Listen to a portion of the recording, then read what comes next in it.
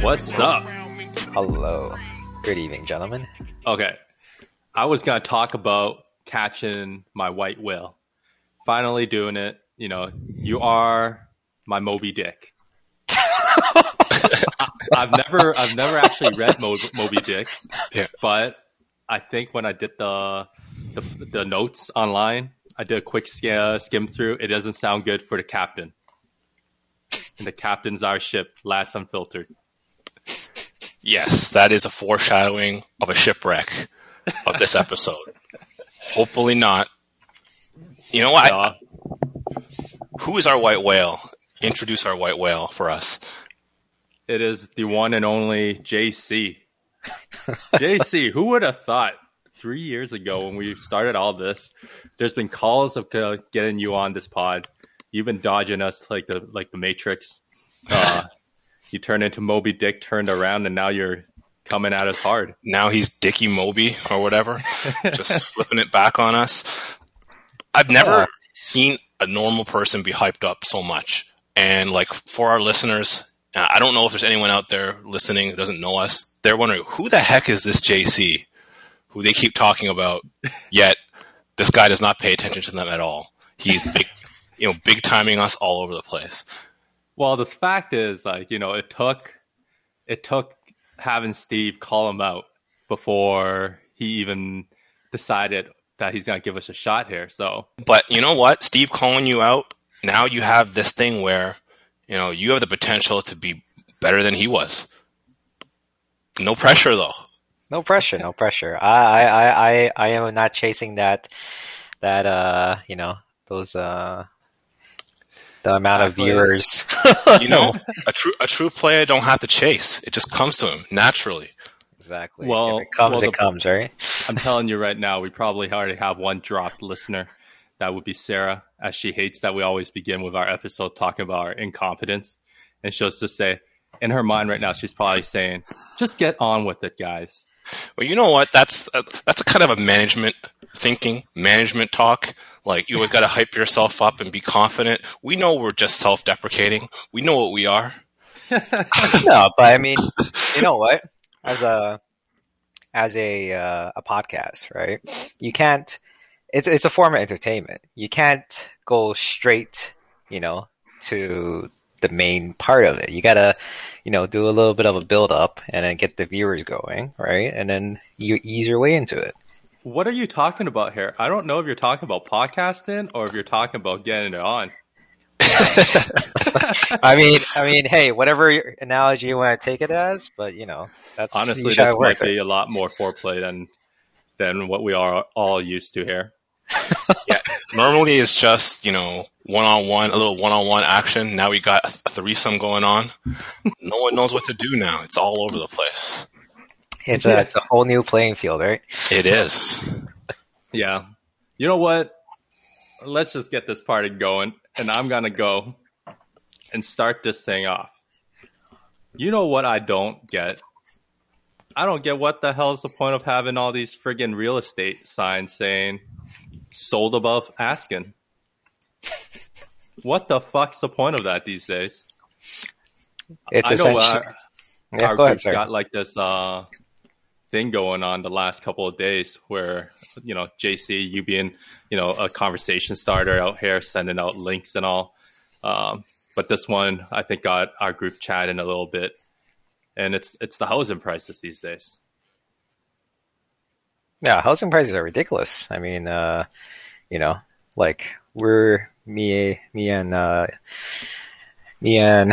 Eva, we're looking at. That took way too long. I'm trying to put my thoughts together and how to. Your thoughts on what her name is? On how to better explain the story. Yeah, go ahead. To make your podcast sound more professional, right? Oh, well, you have a tall task ahead of you. Go ahead. Anyways, so we're looking at houses in Stouffville, and we started looking at the I think 2019. Prior to the whole situation that's going on right now, and prices back then were this is the end of 2019, by the way. So back then, I think like a middle townhouse was like sold for just like around 700-ish, mid 700-ish. And then now it's like, recently it was like middle townhouses are being sold for like 1 million, which is ridiculous. And how many square feet are we talking? Like, they don't give you like exact square feet ballpark it. But now it's like they usually put it in a range of like 1,500 to 2,000 or so. So those are the ones we're kind of aiming for. And yeah, essentially, that's how much it costs now. 1 million. So if you don't have 1 million, yeah, it's a tough situation, and definitely feel your frustration. Back on Link saying, he doesn't understand things. He doesn't understand the sign on top of the real estate sign saying sold over asking, or those flyers they hand out. First of all, I want to dive into this and double down on what you said. Real estate flyers, like all the home listings, some agent you've never heard of. Like, literally, I walk out of my door and I trip over like 3 agents outside. That's how many agents there are. I don't need a flyer. Like, we don't need to know that it's sold over asking. Of course it's sold over asking. It's kind of pointless to keep saying that. Yeah, the fact that you have a sign, and as a buyer, if you're a buyer and you're driving in there doing your whatever visits that you've agreed upon, or while you're moving in, you still see that goddamn sign sitting there, nothing but smack into your face, insulting you every day. The fact that you paid way over asking, because sometimes these signs just don't go paid over or sold over asking. They're like sold way over asking. Like, you're just that sucker right there. Yeah, that's kind of the part that I've never really thought about. That rubbing it in your face when you go for your visits, go for your home inspection and all that stuff. That sign is still there. That's a good point. I mean, there's also like Derek telling us that, as a seller, you want to make maximum money. Yeah, I get that, but you don't have to, showboat and flaunt it in everyone's face. One of the things that I noticed, from seeing a lot of listings, I know my old neighbor sold at the townhouse in North York. They put a sign in the window saying this agent is like the top 1%. Like, how could all these agents be the top 1%? That's another thing, because everyone's talking about all the awards and trophies they won, yet there's like all these asterisks beside it. Like, there's top 1% on Tuesdays in March when it's raining. Like, all these conditions. Yeah, I hear you. It's like, in a sense, yes, it is taunting you, but at the same time, it's like anywhere, right? They're trying to, show off their resume in the sense that, hey, I can get you this, right? This is what my services will provide you. Which is honestly nowadays, I feel like so many of the real estate agents are like that you don't even need to do that anymore, right? Yeah, I mean, we've talked, at length about real estate agents, whether they do more harm than good. Really, it's debatable, and it's up to everyone's own interpretation, really. I mean, there's certain things that I look for in an agent, and I've discussed this with you, JC, a few times. They need to know the market, right? Mm-hmm. Like, you're paying them, you're going to be eventually giving them part of that commission, right? They got to know the market in and out of the area you're looking in. They have to know, like, they have to feed you that research. I mean, what are they there for otherwise, right? Just to kind of, give you forms and sign forms and stuff. I mean, they have to give you that information up front so you can make that informed decision. I think, obviously there's surprises when you're house shopping. I've done it, a number of times already. But, I feel like you shouldn't be so surprised, because your agent should be filling you in on what the market will bear, right? Yeah, you're totally correct. Like, the agent should be doing basically majority of the work, right? And doing the research, looking at the area, recently sold prices sold like 90 days ago, whatever not. However, there are going to be agents as well where they'll basically be like, look, if this is what you want, that's fine. But all I'm going to do is just prepare the paperwork for you. And then, they kind of, in the back of lack of, better terms, they just kind of half-ass their way around, just kind of do whatever they can, because a lot of these now, the agents, right? There's so many agents out there, and they don't have to worry about not having any businesses, because so many people are trying to, you can almost say that there's a fear of missing out, right? Of not being able to make it onto the bandwagon, that they're willing to just put any money into buying whatever homes. Sorry, I kind of got off on a rant there, but yeah. Don't be sorry. We want you to get off on rants. This is the whole point. Yeah. No, I hear you. I guess it really depends on like the strategy, right? Like, we know a lot of people are having affordability problems right now. So, if you're able to inform your customers, here's what it is, you kind of maybe set their expectations and do a level set with them. And I think I showed you guys that article of that couple that just gave up. They said they gave up. They had like all this money. They had a condo, I think, that they sold, or they whatever. They had the down payment, like multiple times down payment, and they still couldn't find anything in, like, I think York Region they were looking in, and so they just gave up. I'm like, well, you only give up when really you don't really know what the expectations are. You get defeated after a while. Maybe all they needed was kind of a reality set. Here's what it is. Here's what the market is. Maybe consider something else for an interim. For an interim, yes, but for some people, they don't really have that opportunity to have a second shot at it, right? So, say for example, I kind of understand how they feel, just because even though we were told about the expectation about what the prices were going to be, at the end of the day, though, it's still, your agent can only do so much, right? At the end of the day, you're the ones who is still making the final decision about how much, you want to put in the bid for and whatever not. And, they're not going to be like, hey, this is not going to work. I'm not going to put it in for you if you don't put this X amount of money in, right? Which might be, anything from like 30K to like 50K, or even up to over 100K, over what you yourself can afford.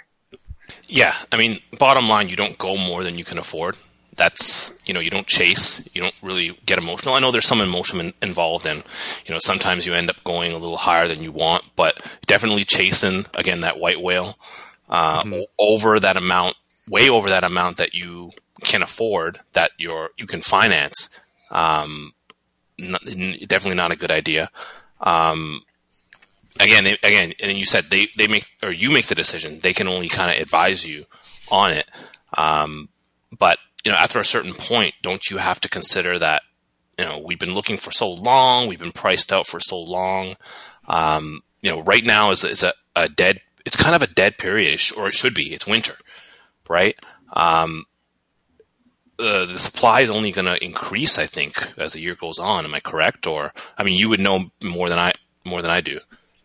Well, actually, right now, I've been reading a couple of articles from the Financial Times, right? They're saying that given how the pandemic is still ongoing, and people are not going back to the offices to work, and people are just trying to look for, trying to get out of the condos and essentially move somewhere where they're not enclosed inside such a very, limited space, yeah. Right? So people are all moving outside of the city, so outside of Toronto in this case, and they're looking, anywhere, Stouffville, maybe like King City, or even far west, out in East Gwillimbury. Everywhere, but no, even that's still more north, but like Caledon.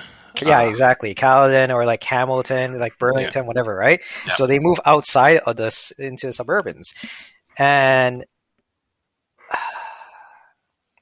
See, the crazy thing is, well, here, you finish your thought there first. Yeah.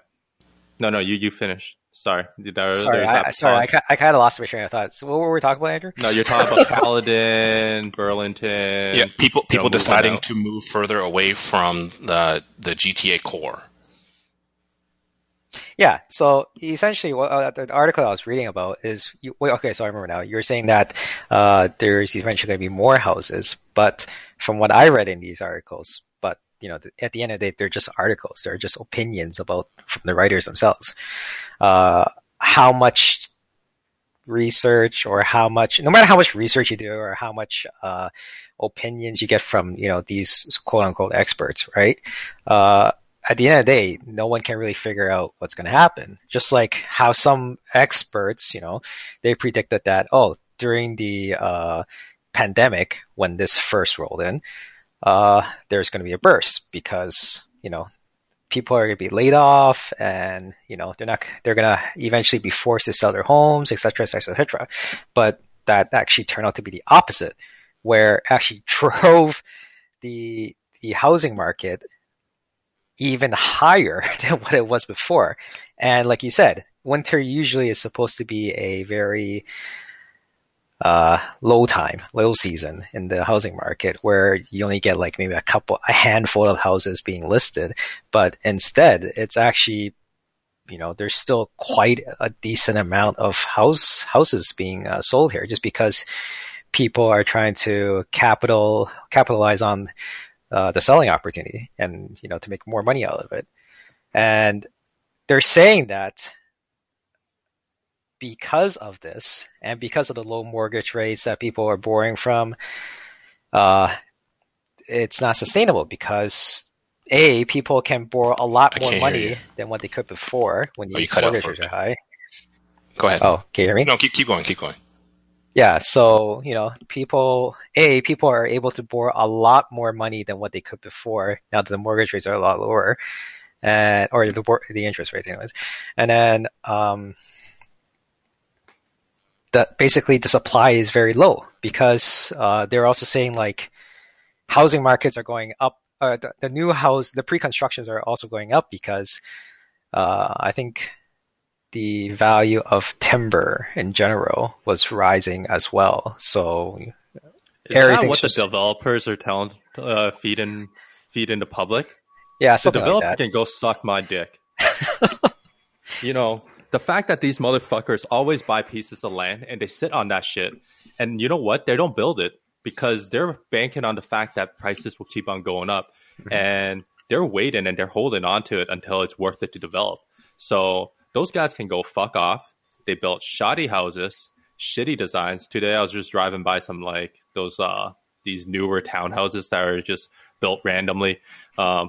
Plenty of space. You can probably put in some detach or full detach, or like semi-detached or some stuff. But instead they built into this little weird mini. It's like the North York kind of back in where you used to live, Andrew. There's no reason to build it like that, but they do. They build it like that because they can cram in as many units as they can for a limited space.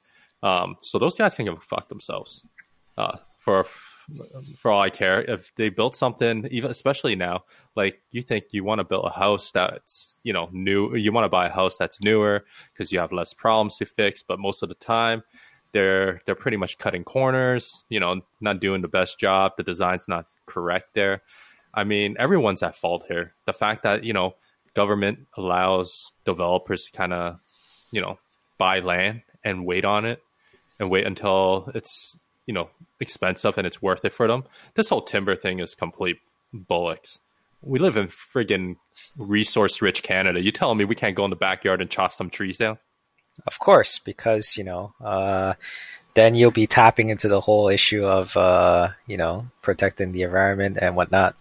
Yeah, except they freaking go and built it on our green belt where we have our fresh water supply. Mm-hmm. They don't give a shit about this stuff.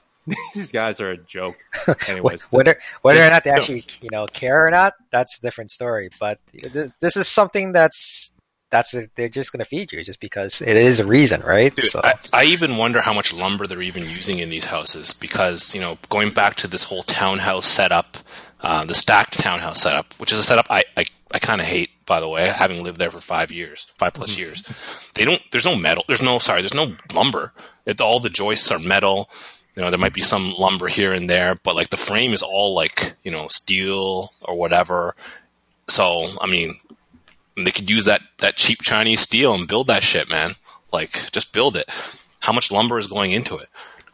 no, there's still a good amount of lumber being used as the foundations of a home, right? So let's say, for example, it may not be what our parents' houses used to be like, when Scarborough was being built, with that amount of lumber, but in a sense, it still does use a good amount. Yeah, I think a house would.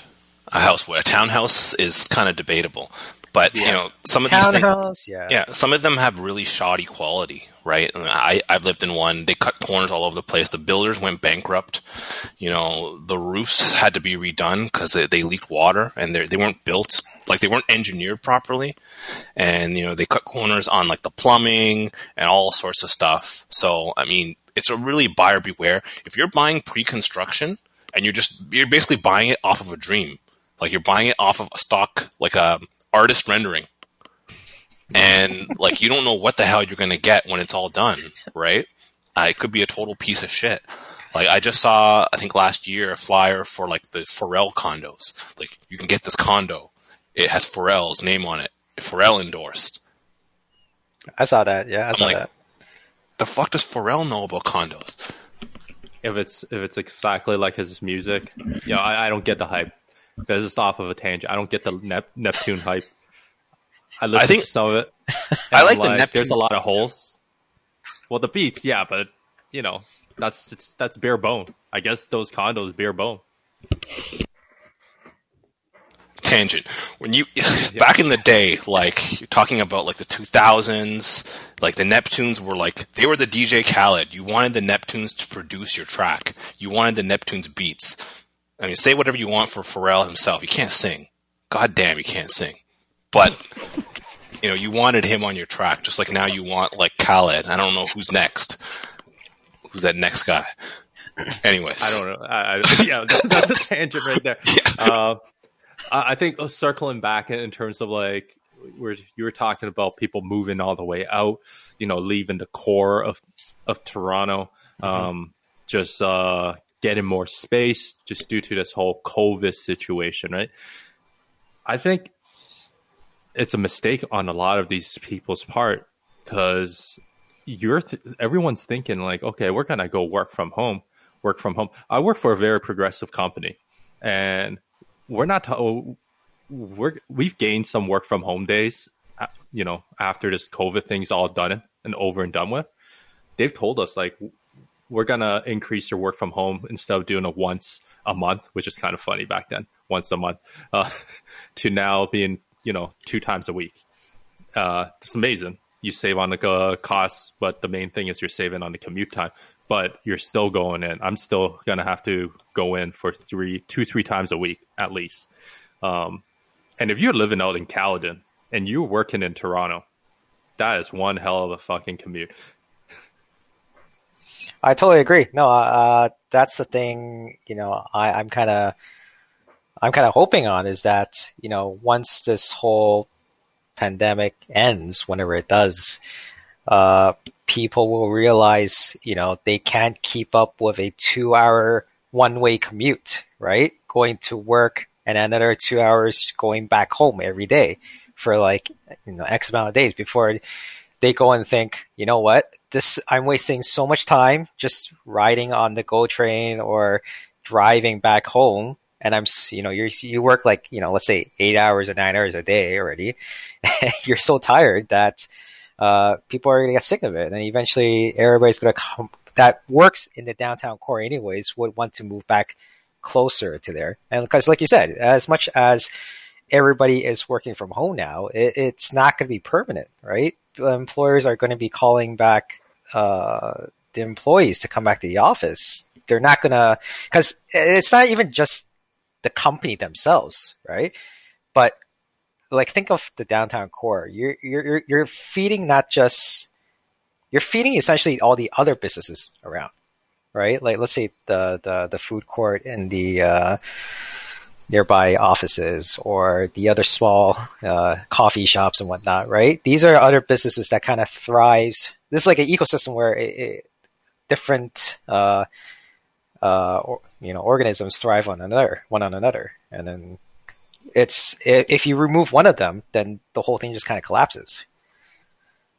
Yeah, so that's why, like, you bring up this ecosystem. It's like the Great Reefs. It might be dead by the time everything's kind of, you go back there, because a lot of these rent, like, space shops that businesses are renting downtown, they're paying a premium, because the premium is the traffic that you would normally get on a regular day, and it's not regular day at times anymore. A lot of them are probably gone, and my prediction is, even after this COVID thing, there's going to be a lot of people that are a little bit more conservative in terms of starting their own business.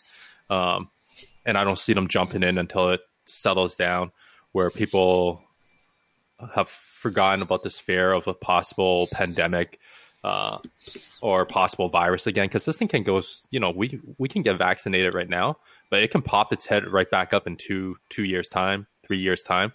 And if something like this is already shutting down our economy, imagine if something worse happens, right? So I find it very hard as a person, that if I wanted to go and start my own business, it's probably scary to even consider it for the next, like, 2 to 5 years, I think. Well, actually, go ahead. Sorry, go ahead.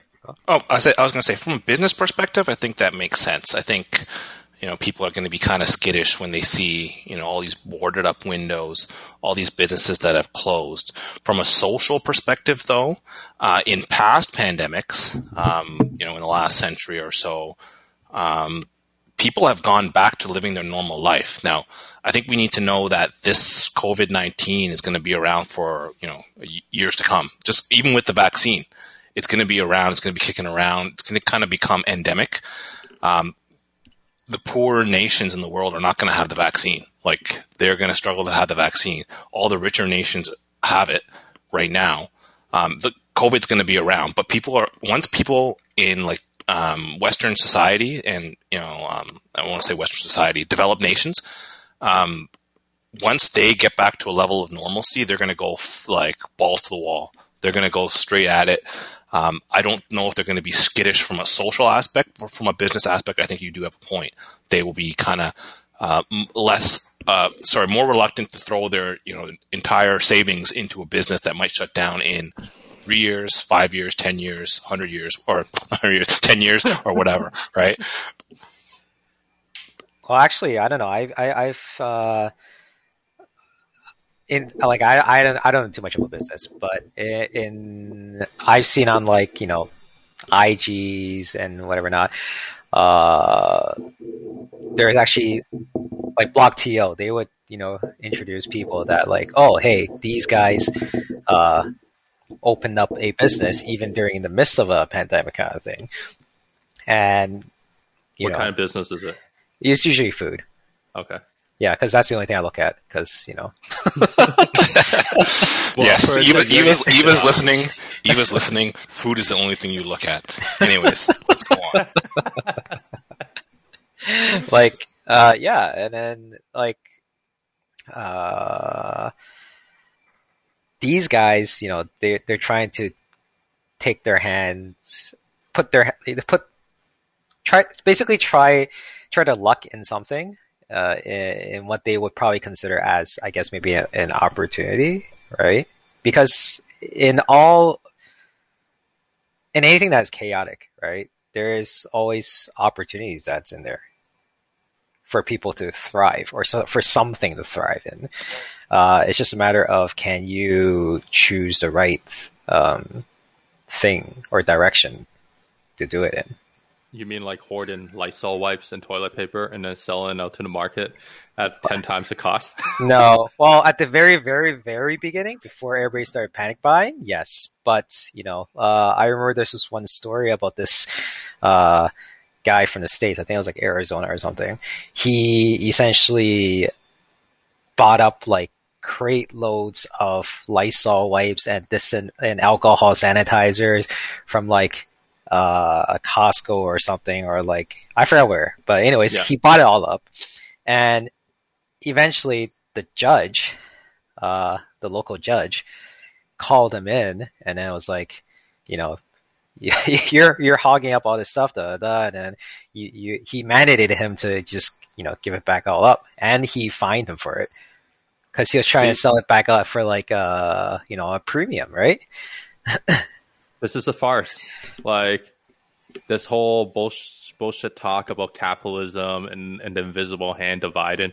This man here, or that man there, looked at the situation, did his research, knows what's up, knows that this is like, he's forecasting. All these other fools out in like the States early on did not take it seriously. He's the one that thought about, you know what, I'm going to gamble. So what if this COVID thing had not taken off?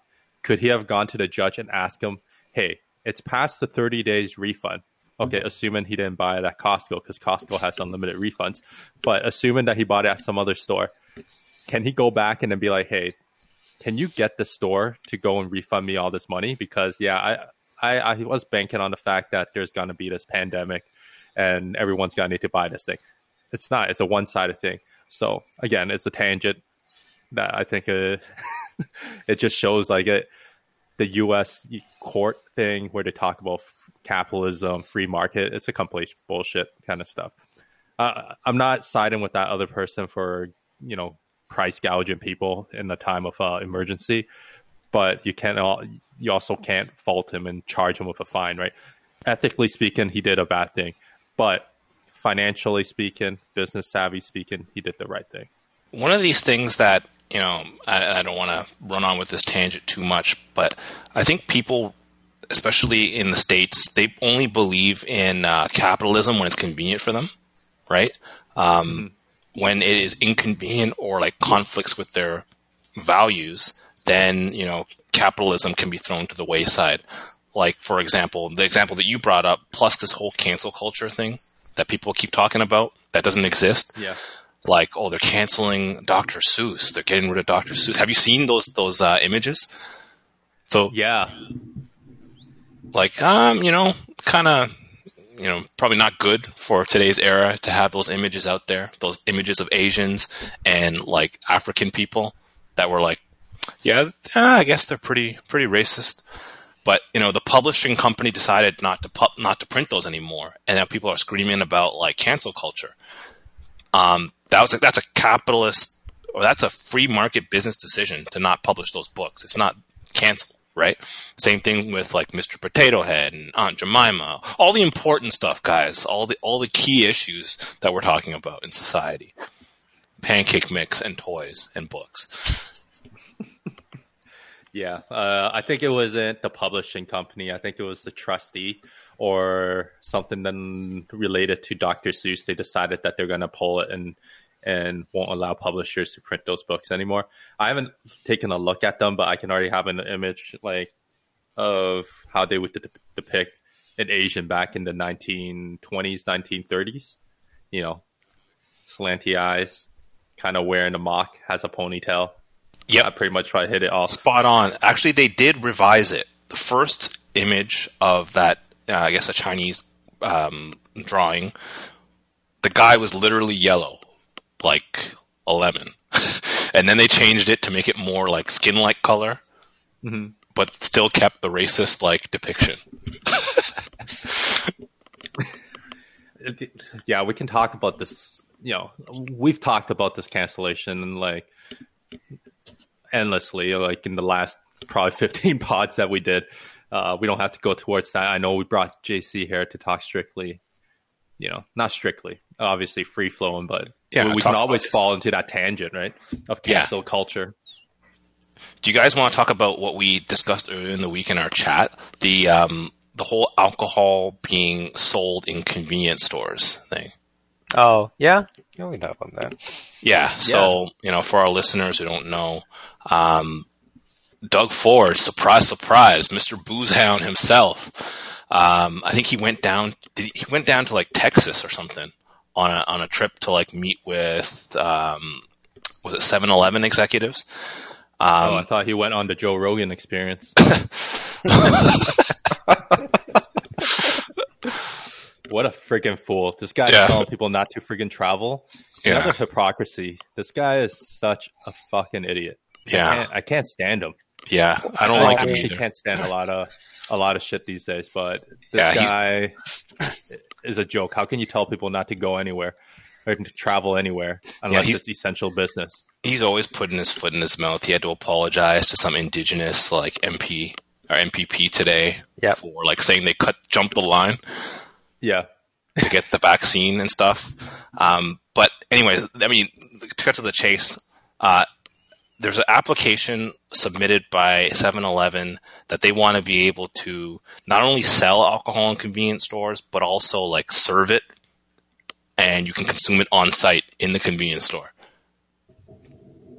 Let me give you a little story, not even a story, but like my own experience with 7-Eleven in at least Toronto or Canada. There's not many of them. No. The ones that I know, they closed down. Yeah. The one in Markham, like Denison or whatever, close to Denison, closed down. It did. Yeah. And the only time I was ever in there was when I was freaking drunk as a skunk. And I went in there and I was just like, this is the best. I get to buy a hot dog, go over to the nacho stand, scoop some nacho cheese all over that and eat it. I don't need more alcohol if I go and visit 7-Eleven. I'm already fucked up. I mean, okay, so speaking from like because I've lived in Asia, for those who are saying, I've lived in Asia for a couple of years, and I lived in Korea and Hong Kong, and over there, you can buy alcohol like pretty much anywhere, right? Convenience stores, department stores, restaurants, the food stall selling, the side street food. Yeah, you pretty much buy from anywhere. But anyways, so while we were talking about this, and in the group chat, we were talking about how it works in, certain countries, or in certain countries like Canada, it might not work, right? Which I understand, because in a country where the transport system, the local subways and whatever not, is way more superior, it will work because you don't have to worry about drinking and driving. Way to point out that the transit systems are more superior, not the people. We do not need to get canceled. I was afraid of where you were going with this. Oh, no. Go ahead. Go on. Hey, it's you know how good our public transit system is in Canada. Yeah. Continue with your story. But anyways, so yeah, and it's just in a country where you don't have to worry about driving, essentially. Yeah, it works, right? If you do end up, having too much fun and you have a little too much alcohol, it's good to know that you can actually at least get home safely, without having to drive. Whereas here, like, let's face it, although there's a good amount of people that don't drive or own a vehicle, in most of Canada, if you don't have a vehicle, you're pretty much like, stuck a lot of times. Yep. Outside of city centers. Exactly. Or urban type areas that are near a transit line, you're pretty much stuck. You're right. I'm thinking back to all the 7-Elevens, like Link, you said, a lot of them are closed. The ones that I can think of in recent memory that I've come across in the GTA, all are not there anymore. Like one near where I used to live is gone now. I'm wondering where these 7-Elevens are. They must be maybe in the suburbs somewhere. And I think one of the things is as well, a lot of them have gas stations attached to them. Like by nature, you're driving to that place to buy gas, and you may as well go in. And I guess they want to say these 7-Elevens are a restaurant. See, I guess that's the play that they will have to go with, right? Because I can't see these big breweries like Labatt, Molson, they're the one that controls this whole beer store in Ontario. I think they can flex their muscle a lot harder on 7-Eleven than 7-Eleven on them. Like when we talk about like grocery stores like Walmart and Loblaws, No Frills, and being able to kind of carry a selection of beer and wine. They don't do hard liquor, but those are the alcohols that you can buy there. They have way more leverage than what a 7-Eleven can do. Like you said, there's not many of them. The other ones that I can think of are all downtown, like maybe Eglinton and Dufferin area. That place is a little bit like run down. Gentrification's happening there, but it's still run down. Those are the only places. Like, how much leverage can they push the government? I'm pretty sure the lobby group of like beer store would come right in and say, nope, this is bad for communities. What if they don't go and check on like ID the people? I don't know if young people still drink alcohol or if they just smoke weed and do edibles, but changing trends. Yeah, for me, I just don't see the appeal of it. Like, even when at the height of my drinking days, I just don't see the appeal of going to a beer store. The only time I ever drink is, at a party, right? And most of the parties we've ever threw had plenty of alcohol that we don't have to go out on a beer run. Yeah, and you don't have to go stop in 7-Eleven, get your hot dog with your nacho cheese, and sit there at a table and drink. Yeah. That's what I don't understand the appeal of. Like, who's doing this? Like, I in my mind, I have an image of who's doing it, and it's not pretty. Yeah. This person is a complete scum. Either like, just legal drinking age. They just, turn 19 and they can drink. But, bars are just like too whatever for them. So they just go to 7-Eleven and grab their junk food and eat it and get served beer. Or like a total like scumbag. Now I'm stereotyping these people. I haven't met them. So. Like okay, so in a way, I understand the appeal because the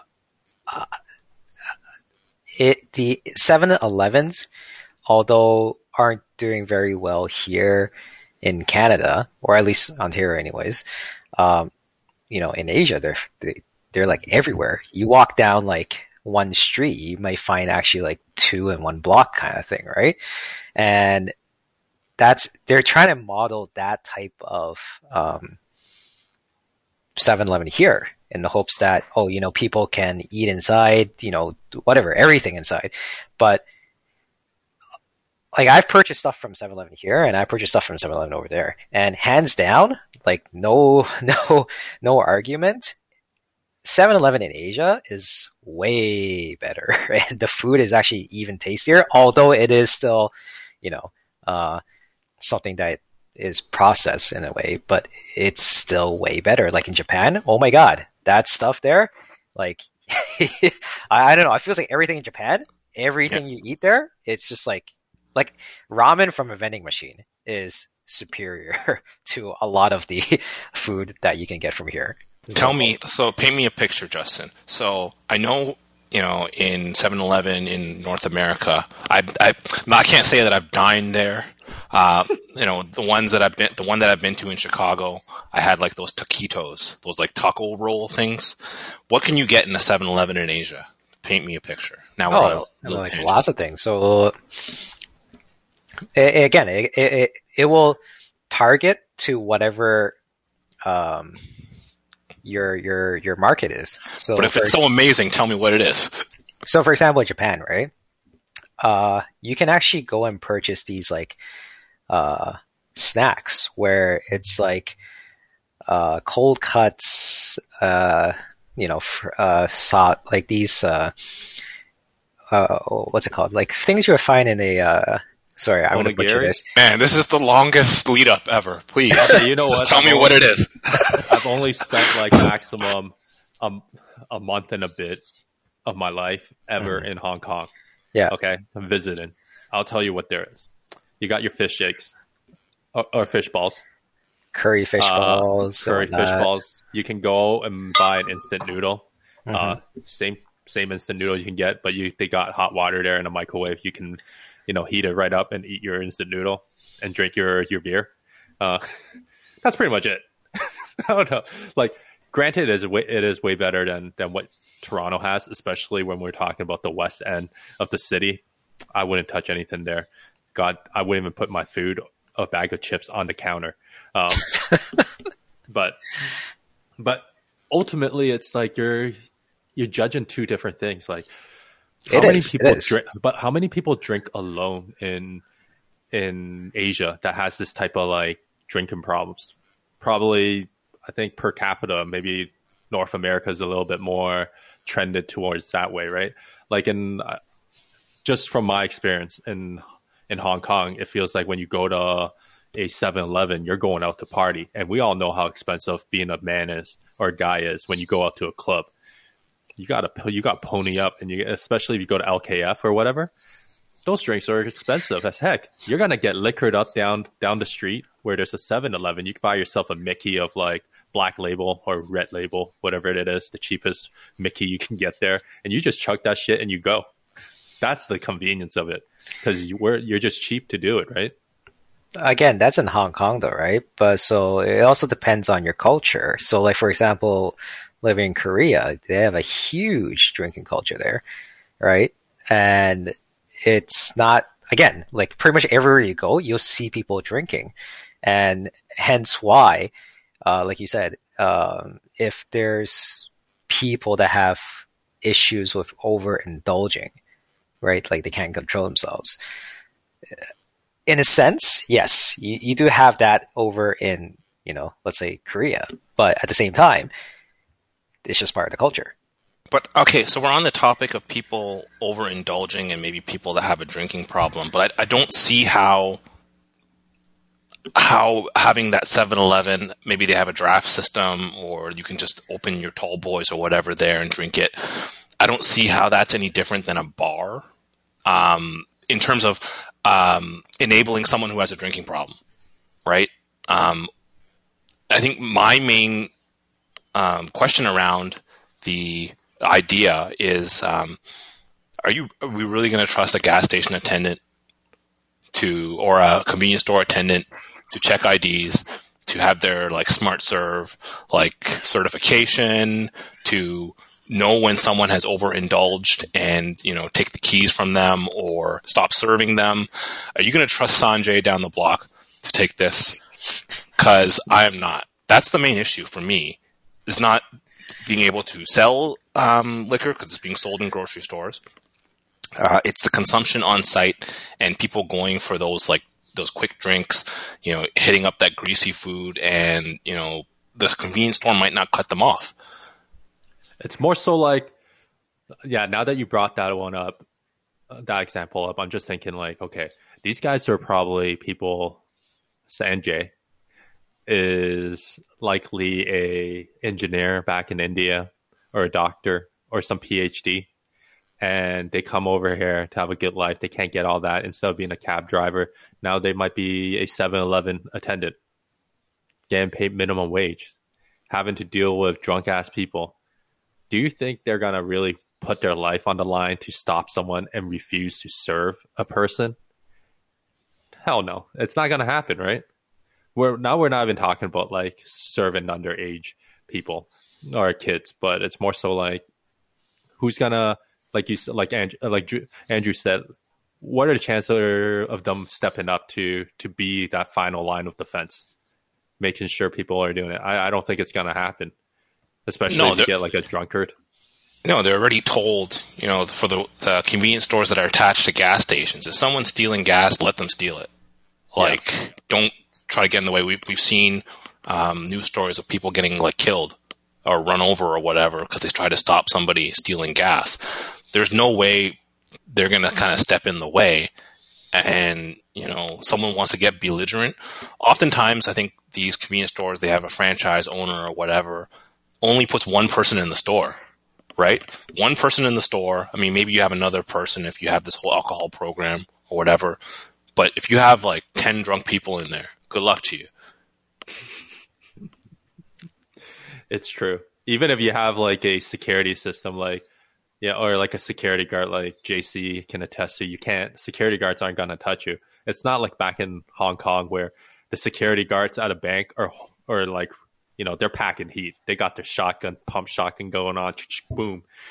Ain't nobody fucking with you there. But in Canada, no one does that, man. Like, no one cares. I feel like the many times I've gotten drunk in the past,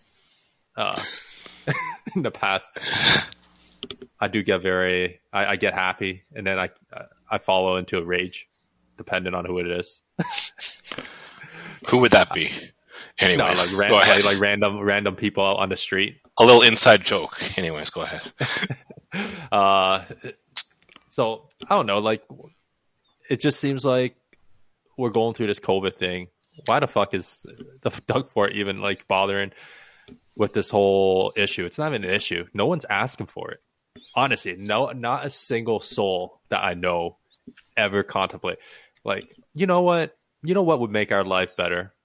A 7-Eleven. A 7-Eleven that sold us alcohol. No one. No, I agree. Maybe for his staff that's planning this whole vaccine rollout. These guys sound like they're the type to roll out their blueprint on a 7-Eleven counter, you know, waiting to get drunk and just coming up with random ass decisions on what to do. You know what it is a lot of times is, like, for example, the situation that Doug Ford's in now with the whole COVID rollout and whatnot. Like, he's just pretty much creating smoke, right? Something to divert the general population's attention to, right? Although We'll it's make still another cheesecake. it can only work so for some time. Sorry, continue. Yeah, so like it's basically just to get people off his back about certain things, right? While it essentially buys him time. It buys him a little bit more time to try to think of a better reasoning or answer or whatever you want to call it. So you're saying he's building a straw man, essentially. So I'm dealing with this pandemic. I'm dealing with so many other things. Let me build this straw man over here that people can attack, so that they don't focus on the terrible job that I'm doing with the stuff that matters. I wouldn't be surprised if that was the case, right? Yeah, I mean, with the way how he, how he's handled this whole, pandemic situation and the whole, quote unquote, what's it called? The zones, right? The color system, the safety zones and the danger zones. Yeah. Yeah. You know what? I think that's pretty insightful. You raise a good point on this whole straw man that he's building. I just think whenever there's something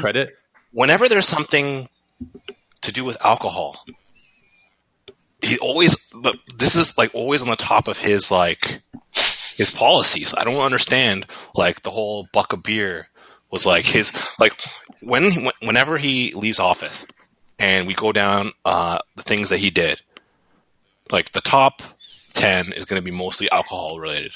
Oh, for sure. Booze in grocery stores, buck of beer. I can list you. Yeah. Takeout beer. You can order draft beer on your takeout or your. Oh yeah. After COVID, you're still allowed to do that. I'm like, bitch, what kind of fucking alcoholic are you that you required, Uber to take you out a draft beer? Just go out and buy your fucking own beer. Jesus Christ. Anyways, it's shit like this that like what you're saying, Andrew. The fact that all he does is just talk about booze. Yeah, it's pretty transparent. I mean, we're having a good time laughing about this, but it's actually kind of sad, the way he transfixes on these kind of things. Yeah, it's deal with the bigger problems.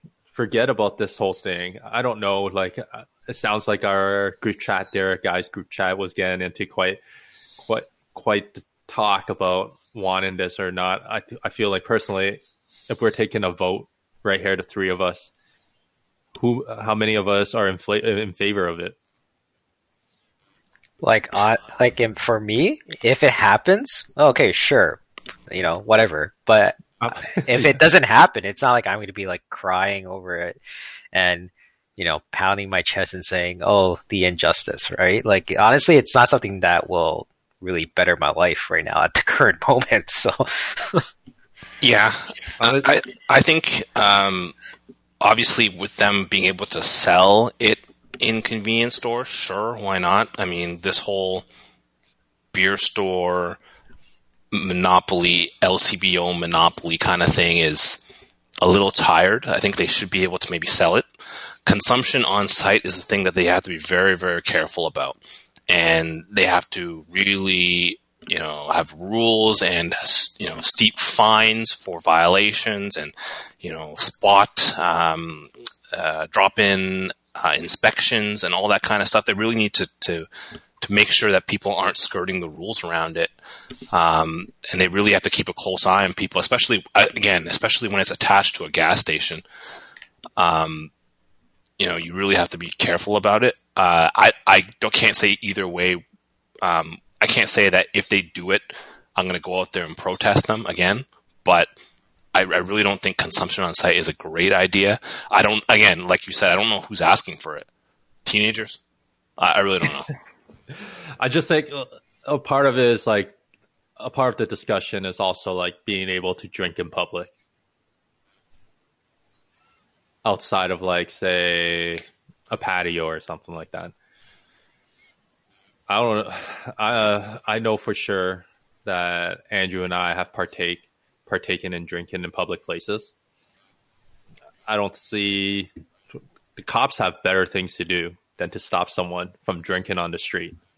Unless you're a homeless person who's really drunk out of his mind in a very public place like Yonge Street, like Yonge and Bloor area, cops don't typically care. You can probably walk by with a tall boy and crack it open and you're just strolling by. No one, the cops won't bat an eye at this point. The worst case scenario is like they'll make you throw it out or pour it out. Yeah, I think, if you're going to drink, you're going to drink, right? In a bar, you're in a controlled setting. There's no minors there. In theory, there should be limits to how much you can drink, and they should be monitoring it. We know that doesn't always happen. In a vehicle, of course, you can't drink and drive. Out in public, I'm not sure what the dangers might be. Maybe pedestrians getting themselves in situations they don't want to get into, or potentially, giving alcohol to minors. But that might happen at home anyways, or in private households.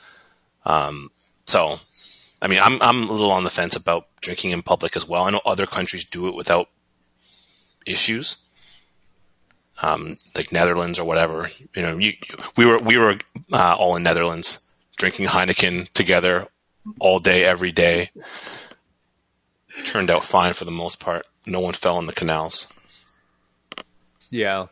Also, part of it is all like this whole talk of where are you finding these 7-Eleven places? These are probably found in, lower income areas. I think they're mainly downtown right now. Well, you're not looking at like really nice downtown area. You're looking at like probably a little rundown area. How often do you go into a convenience store when you're in a more affluent neighborhood?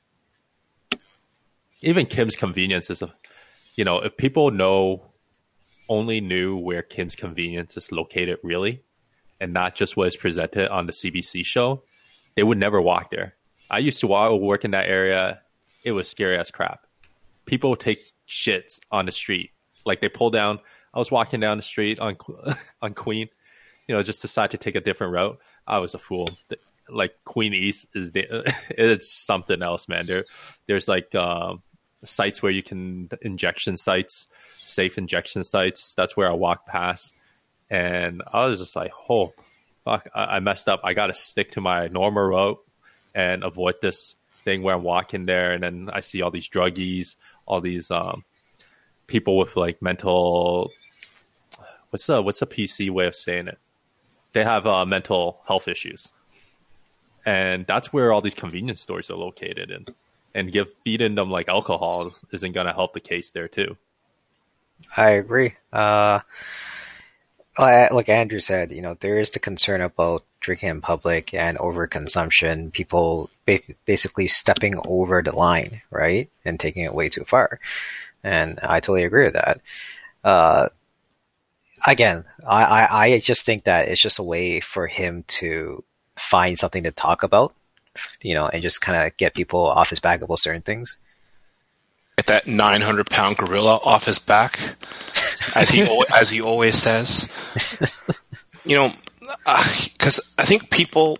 So right now, as we speak, there's an opioid epidemic going on. People are just getting destroyed out on these pills and on injections or whatever. So, I mean, to say there's not people running around already out of their mind, probably driving out of their mind, as anyone can kind of attest to if they've ever driven a car around anywhere. People are just out of their mind. It's like, people will find a way, either way, to, be blitzed out of their mind in public. But do you want to kind of enable that behavior? I would only be concerned about at-risk populations and not, a normal, rational thinking person. I agree. You weren't supposed to agree. Now it's just too silent, man. At the end of the day, I think like for example, the whole opioid crisis and whatnot. Yes, they created the safe injection sites, to try to hopefully, I guess, give these people that have these, troubles, a safer way to get what they want without putting themselves in danger. I understand the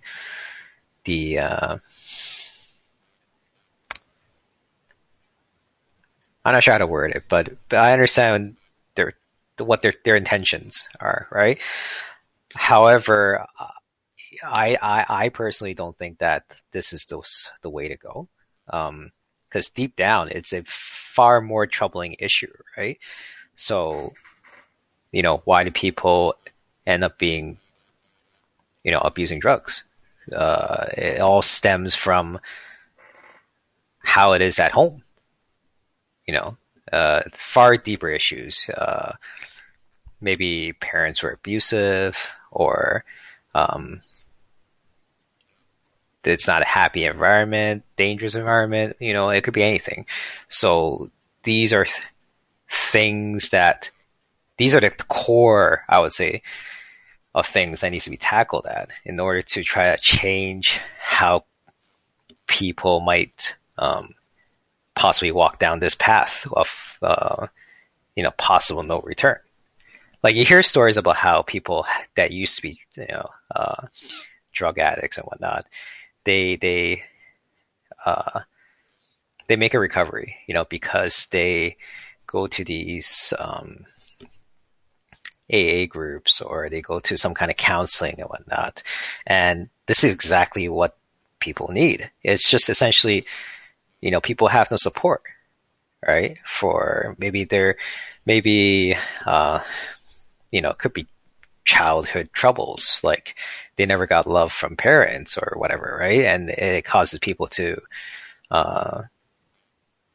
lash out and just kind of find something that it will take their minds off of that deep troubling pain and whatever not, right? So it's a far deeper issue. So yeah, you raise those points, and I'm sure part of the drug using community is from that that line of life, or that way of life. Another large part is people who legitimately got hurt, or they had some experience with a party drug and they just kind of escalated towards that point.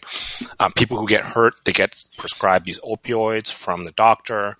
Eventually that prescription is going to run out. Eventually, either you run out of money, you don't have insurance, or you get better, but you still want that high, right? So you either buy the pills at, street rates or whatever, keep taking those pills, or you switch to harder stuff. You switch to fentanyl, you switch to heroin and injection drugs. Like, a lot of people who are now like homeless and on the street started out with like just an injury. Like, I injured myself at work, they prescribed this thing, now I'm fucked. Right? I had a neighbor at the townhouse who was like that. He used to be some chef or whatever. And he got on the opioids. Now that guy's brain is scrambled eggs. That guy's done. So you see normal people having this happen to them as well. And that kind of exacerbates like the problems at home, like you mentioned. Yeah. I do want to say, like, JC has some good insight there. I wasn't sure where it was going. And I was going to go and ask him, like, if JC was in charge of the city to take care of this issue, what would you do? And I'm glad I didn't have to ask that, because you went in on it yourself there. But I think one thing to note, Justin, is we talk about safe injection sites not being the best solution, and they need AA and counseling and all that stuff. But I think in that respect, I might disagree with you, Mayor Justin. When you're leaving it up to the individual to kind of seek out that help, they probably would have to go into like a shelter or into a group environment where they don't necessarily feel safe. If they're a homeless, marginalized person, if they're a person of like color or whatever, indigenous, they might get stigmatized when they go to like a hospital to get help or whatever. And I think also, if the government were to outreach and try to help these people, like an individual basis, if you, JC, are on the street, you're having a problem, someone has to come to you and help you with your problem. It's like herding cats, right? Where are you going to find this person on a daily basis and, check up on them, make sure they're safe? Like, it's a lot of money and a lot of time and effort you have to pour into that, where you could just say, okay, this person is on drugs now, and we could want to protect this person as much as possible. We don't want this person to die of hepatitis or AIDS or whatever from sharing needles and all that stuff. We don't want them to OD on fentanyl.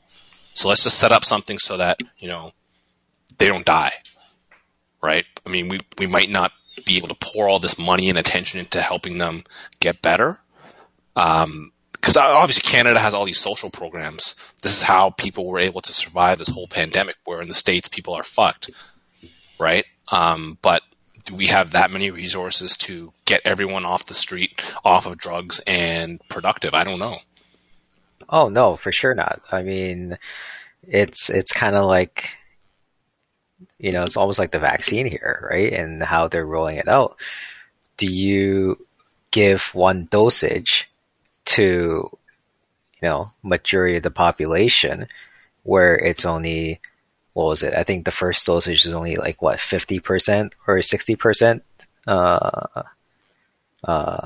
helpful or anything like that, effectiveness. Yeah. And then, or do you kind of give the people who are already getting that first injection their second injections soon after, so that those people are technically, the so-called 90 or 95% effective, right, and protected, and then you move on to the other people?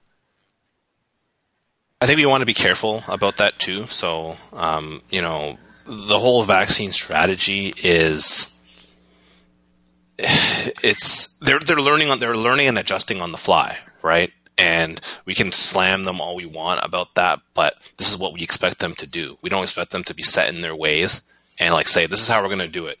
And no matter what conditions change, they're just going to be stuck in their ways and do it. But as well, I think we want to be careful about talking about the efficacy of the vaccines as well. We know that some of the later vaccines were probably tested on people who had the variants too. So to say that maybe they're not as effective may not be as accurate as possible. We just want to be careful with that. Okay, let me rephrase it then. Yeah.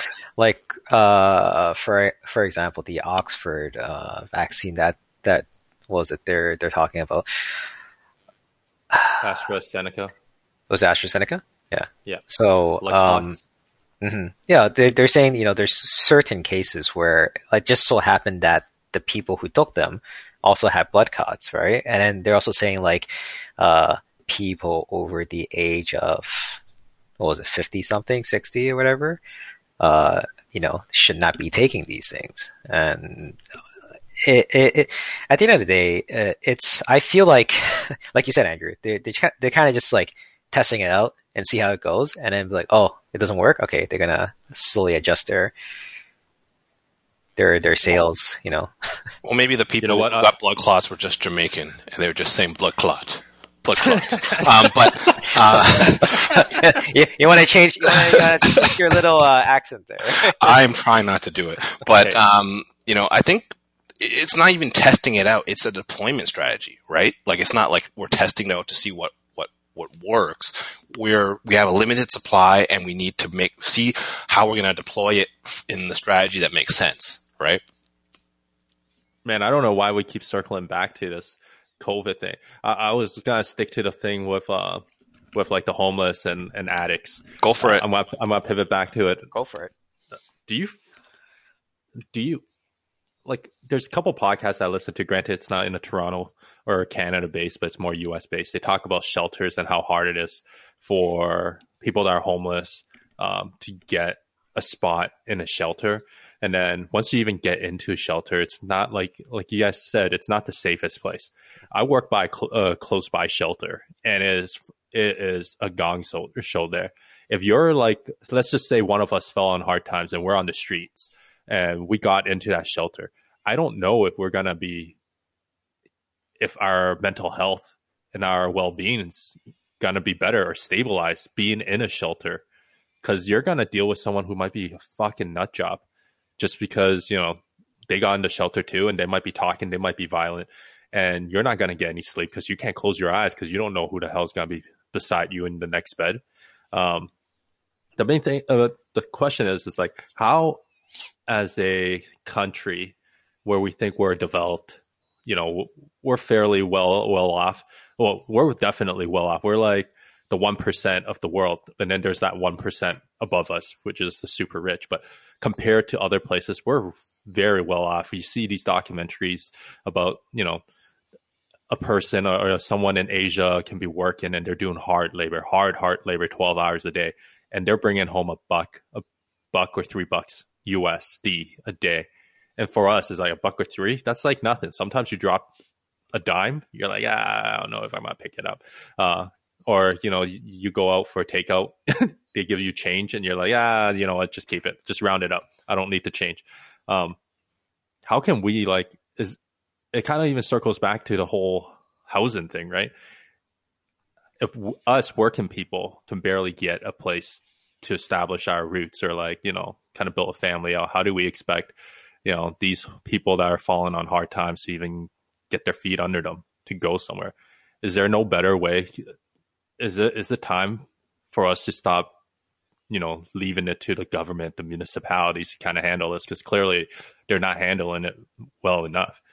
Yeah, to that point, everything takes forever here, right? And we've talked about this at length. Like, building everything takes forever. Construction takes forever. Every single time they want to put a homeless shelter somewhere, and that is given that there's people who actually want to stay there for all the points that you mentioned, like they're not safe, people might get their stuff stolen, the whole COVID and close quarter situation now. For years, this is going to be a problem. People are going to be scared because they're already in poor health on the street. Now they're going to go in a shelter and sit beside COVID Joe. I don't think they're going to do it, right? But every time we see about a shelter being put up in a decent, affluent neighborhood, there's always like a NIMBYs out there protesting. NIMBYs not in my backyard. They're always out there protesting. We don't want this. There's going to be crime. There's going to be drugs. Where are you going to put these places? What about my property value? It's going to drop. Every single time, man. Like, every few months you see something on the internet trending, like Midtown, like Rosedale or whatever. They're just saying, there's this, I think near Yonge and Eglinton, they put one up in the old Roehampton Hotel. And then everyone was out, getting their panties in a bunch about it.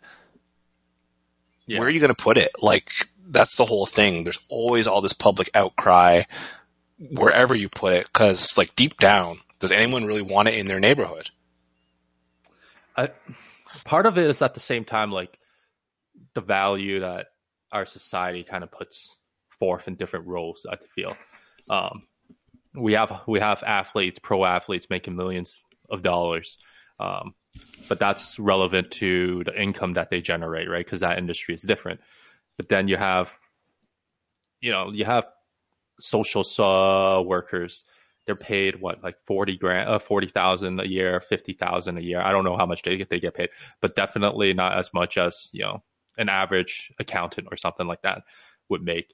And you expect them to kind of put their lives, you know, on the line, dealing with people that have mental issues or whatnot.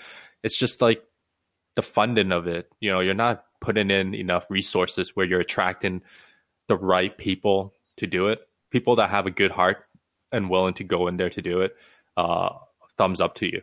Thumbs up to them too. But the thing is, it's more like after a while, they're gonna break. Everyone's gonna break, right? You can't deal with like this sadness and this suffering all day without, you know, affecting your own life.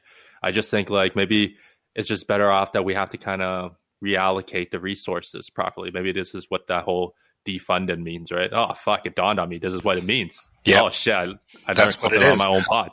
You stole. That's what I was going to talk about. Now I don't have to. I just worked my way around it. Oh shit. Okay. So yeah, the whole thing is, I think the resources aren't there. Like if we put more emphasis on kind of helping it out, it's like that saying. What was it, like? Rising tides, you know, raises all ships. Like everyone goes up, right? But right now we're having a big problems. It's only going to get worse because, you know, it's going to get exacerbated. Like, oh fuck, I can't say the word. No one's going to help me. Fuck you guys.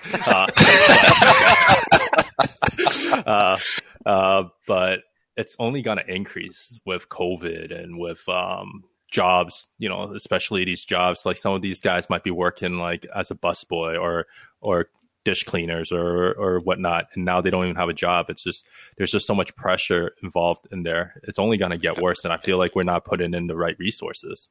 And it's marginalized communities too, not just, you know, people who are on drugs and end up on the street. It's a lot of people of color or disabled people that end up there in the first place. And, you know, I'm sure we don't want to get into this again, but this whole systemic racism thing, right? If you have a school that's maybe not in the best area, they don't have the funding, they kind of take sets of students and stereotype them and track them through to a certain track. They drop out because the system is not teaching them what they need to know, or teaching to some standardized tests like EQAO garbage or whatever. And then all of a sudden now they have no job prospects. They're on the street, whatever. I mean, the fix that we're talking about is larger than just a place to live, right? It's larger than a email signature. Pretty much, man. At the end of the day, what it is that there's a lack of support. That's what it is. Right? There's no incentive for people to go into this business outside of the goodness of their heart. Well, that's the thing, right? At the end of the day, like we've all been brought up to where it's like, oh, you know, there has to be some kind of incentive, or there has to be some kind of thing that will benefit you by doing this, right? And this is what you were taught at a young age, which is, again, you know, I can't say that it's I can't say that it's the best way to deal with it, but that's just how we were brought up, right? And that's the unfortunate thing, where everybody they prioritize that, oh, you know, I have to, you know, make X amount of money in order to be able to do this, or I have to gain this type of status in order to, you know, make myself feel better, or, you know, whatever it is, right? And at the end of the day, again, these are the things like you said, it's resources, right? Resources, priorities, whatever you want to call it. They're just allocated wrong. And if we can put more of these, so-called resources in in places where we all end up helping each other, right? To change that mindset. At the end of the day, that's how, you can kind of dig yourselves out of this rut, right? That the city's in. There's one thing I got to give up to, like Jeff Bezos' ex-wife. She made off with all that money, and she's giving it away. And she's giving it away for good cost. Like, you don't see that happen with a lot of these billionaires, right? Like Jeff Bezos, that nerd in his own office with that, Amazon sign. If you asked him 25 years ago if he made it big, like a billionaire, he's probably not even thinking that much. If he can make $1 million, he's probably super happy. He's probably super altruistic, thinking that, once I have some money, I'm going to help some people out. I'm going to really help some people out. Does money eventually just like turn someone evil? Like, the more you get, the more you have, the more you want to keep it for yourself. I think that comes down to how you were taught and raised, right? Yeah, like you said that, right? Like, I get it. Like, speaking my own personal experience, like my parents were just, they work typical manufacturing jobs, or, like not like the lower rung jobs, but they're not getting paid a lot, right? For them, it's all about having the stability. But now that we have that stability, like my generation, like for me, I have that stability. Is it my turn to kind of turn around to kind of help other people in a sense that are in more need than me? That's the good thing about the whole charity donation, right? When you get like outside of the part that like some of these charities are super bloated and they waste a lot of money and they're just paying their own people, you get to decide where your money goes. And then you get to go and deduct it or take it away from your taxable income. So then you don't get taxed on it. So if you really want to go and do something about it, if there's like a cause that like you really believe in, you can donate to it, and that the money that you're sending over that way is used towards a cause better than, we give it to the Ontario government, fucking Ford. Yeah. Yeah. Go ahead. Sorry, finish that. No. So like, it's just like you control, at least you have a say in terms of where your money goes to. But again, root of all evil is like money. So then these charities then get bloated, and then they start hiring all these people, and their executives gets paid like six figures. I mean, we've seen.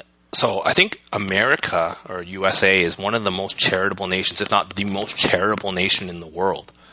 Like in terms of normal people, individuals, not just corporations and like foundations, but normal people making charitable donations. I think USA is number one. But look at the inequality and the homelessness in USA. I'm not even sure money is what solved the issue at this point, right? And that's kind of a head scratcher. In Western society, we've always been, I don't know how this came about. We've always been conditioned to think that someone who is homeless or on drugs on the street or whatever, that is because of their poor decisions. That is, it's the individual's fault. That's why they're there. That's why when you walk past, a homeless person on the street, they ask for change, you look the other way. You pretend you didn't see them, right? Because you're like, this person made some bad decisions. These are the consequences of their bad decisions. So I'm not sure, there's a lot of philanthropy going around. I mean, Bill Gates is kind of the antithesis of a guy like Jeff Bezos, where Bill Gates is all over like, philanthropy and vaccines, and for the third world mostly. Somehow he's a villain in USA. I don't know how. But he's gathering all of your information for, was it biochemical warfare or whatever now, right? I mean, yes, him in the 5G towers, man. I don't know what you do to solve the problem in a Western nation, right? obviously the work goes a tremendously long way in the baser survival needs of like third world nations. But here, the system just doesn't work for these people, no matter how much money we pour into it. Yeah. There's always people that think like the moral hazard is you give them money, you give them basic income or the universal basic income. You're just feeding these people and then you're not getting them to actually pick themselves up by the bootstraps and then go and find good work. Like you said, it's impossible. Like they have all the money in the world. Hell, they've, as proven the past couple of months, they can print money out of thin air. They can do it. They should be able to help people, but it's like it just reminds me of the time when Wilson back in high school would just throw $10 at us and say, "Buy yourself some happiness." And you know what? I did buy myself some happiness. That poutine down at Campbell's cafeteria was like on point. Curly fries. If only things were that simple. It's like the saying. The saying goes, what was it? Come on, man! Help a man. It was something I forgot how it goes, but it's something. Okay, along give the a lines man of, a fish. You feed him you feed him for the day. Teach a man how to fish. He feeds him for his entire life. Something like that. Exactly. Yeah. So like, it depends on what you like.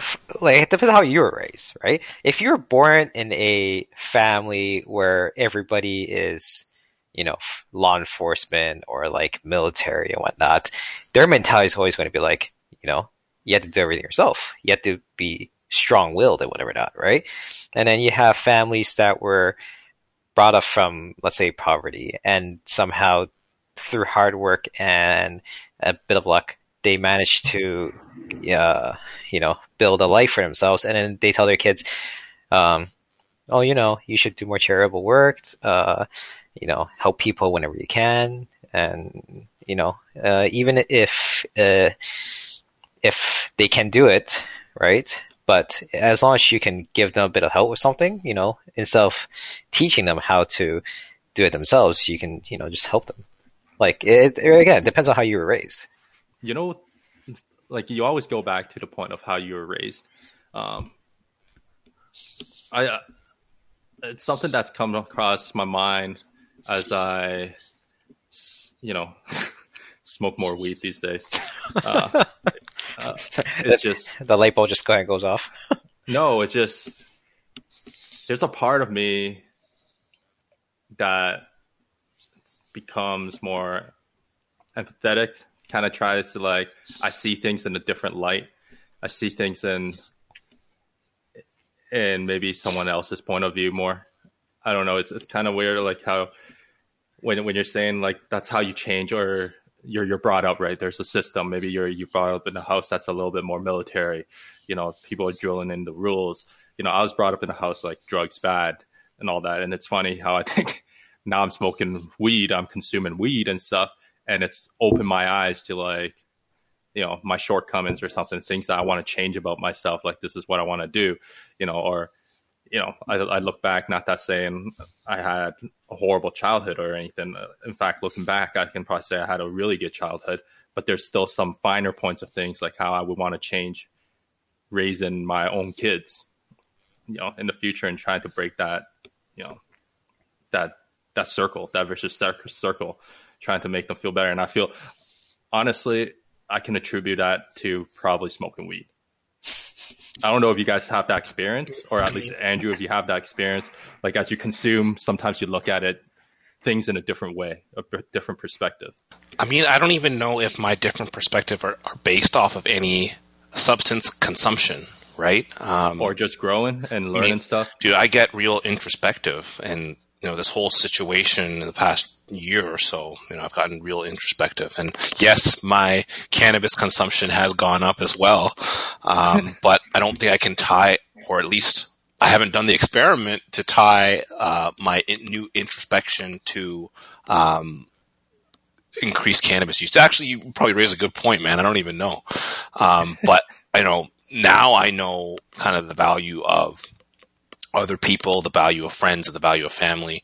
How I look more closely at the way I interact with other people, right? Let's try to study how I've done things in the past, how I'm doing things now, and how I'm going to interact with other people in the workplace. And after this is all said and done, we can finally see each other in person. How am I going to interact with you guys?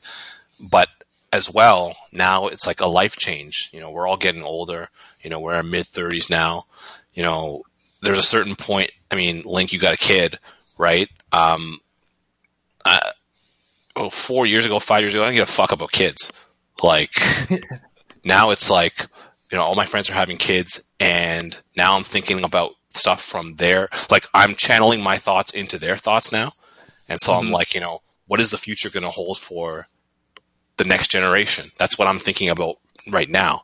But, I couldn't give a shit about it 4 or 5 years ago, right? So there's that. Yeah, parent corner right here. Just like, yeah, like every time, say if I get mad, I know people don't want to say that they get mad at their kids, but to be honest with you, when you have kids, it's going to happen. You're going to get mad at them. And I don't know, again, this ties back to my marijuana consumption, which is like at the end of the night to relax, to kind of calm down. I hit the reefer, kind of relax, get very introspective, as you said. And it's just like things that I look back on the day, like I just think like, okay, well, let's say Zach was kind of ignoring me the entire time. Like I'm talking to him and he's not making me having like eye contact with me. And it's just pretending he can't hear me. And then when he finally realized that I'm upset about the whole situation, and he's trying to cheer me up, and I turn around and I'm like, here I am playing the cool game, ignoring him kind of stuff. And then when I consume my weed, I'm like thinking, fuck, I need to be a better person. I need to be I'm the grown up. I need to show him, this is not the way you treat people. Like then he's learning off of me saying like, okay, well, if my dad can go and like pretend I don't exist, or if I, doesn't have to listen to me when he doesn't like, if he's not happy with me, then I can do the same thing. I'm like, motherfucker, it's a fucking vicious cycle. I think one thing that you need to just not be so hard on yourself, right? During this whole pandemic, I've been doing a lot of reading, and I read a lot about like Stoicism and all philosophy. It's just that you can't be dwelling on that one moment, right? That one moment is not going to scar your kid for life, right? That one moment is not going to dictate his whole future, right? It's okay for you to learn from an experience. And it's okay for you to say, okay, shit, I didn't handle that the right way, but I can't erase that from his memory. The next time I do this, it's going to be a little bit different. I'm going to see how it goes. So say whatever you want. It's all trial and error, right? But you cannot dwell on that error, right? You have to dwell on your future improvements, and don't worry so much about scarring your kid for life, because it's generally not going to happen from like just that one incident that you just described. Yeah, it's all about, I totally get it. Like, thanks for that words of encouragement there. It's just more so like being able to catch myself, right? That's what I'm saying. Like, I have that moment, that time, a day, afterwards when everything kind of calms down, everything slows down, and I get to kind of puff the reefer and just kind of think back and just, tie things and just see how everything, just see the connection, right? How everything works. It's just like, okay, you know what? I got to change it. I know with one time incident, it's not going to change anything. It's not going to change them, like you said, but it's more so like you got to stop it before it becomes a habit, right? And then it just kind of gets ingrained in them. That's what I'm, part of what it is. But anyways, I saw a video where they're saying like being a parent is damn hard because then you have to be the better person too, because you don't want to raise an asshole. Well, of course. I mean, like no parent is perfect. Right? Like I can't speak or say like I know how you as a parent is going through, because I myself, like hell, I'm not even married yet, right? But I can imagine that, like Andrew said, you can't it goes for anything, not just parenting in general. You might have made a mistake, or you realize later, oh, I did something that could have been done better. You can self-reflect on it, and give yourself, be like, hey, you know, you gotta try to do a little bit better. But you can't beat yourself on it too much, because then you just end up putting yourself down even more. Oh yeah. Come on, okay, guys. You guys make it sound like I'm a very depressed person here. I'm just saying, like I've gotten a bit softer. I was gonna say that was like listening to a recording of myself. Yeah. Man, we're at 135. Dude, what do you say we end on a happy note? Yeah, JC, come on. You gotta, this was good. I have to say, we touched on deeper topics than I expected or than I anticipated. It's a good thing. You gotta promise the listener one day in the future, not too long ago, you come back on, man. We'll see how it goes. Yeah, I echo that. I really enjoyed this, man. This was tremendous. Yeah. No, thank you guys for, inviting me or giving me the opportunity to, the multiple opportunities to be on. I know, I was about to say, podcast. Bitch, you gotta thank Steve, and also, I don't know if we want to start this, call out another person, and we get this chain going. Who have you not? Maybe we don't want to. Who do you want to hear from, yo? Yeah. I know you haven't listened to any of our pods, so yeah. I have actually. I have. I just haven't listened to the recent ones.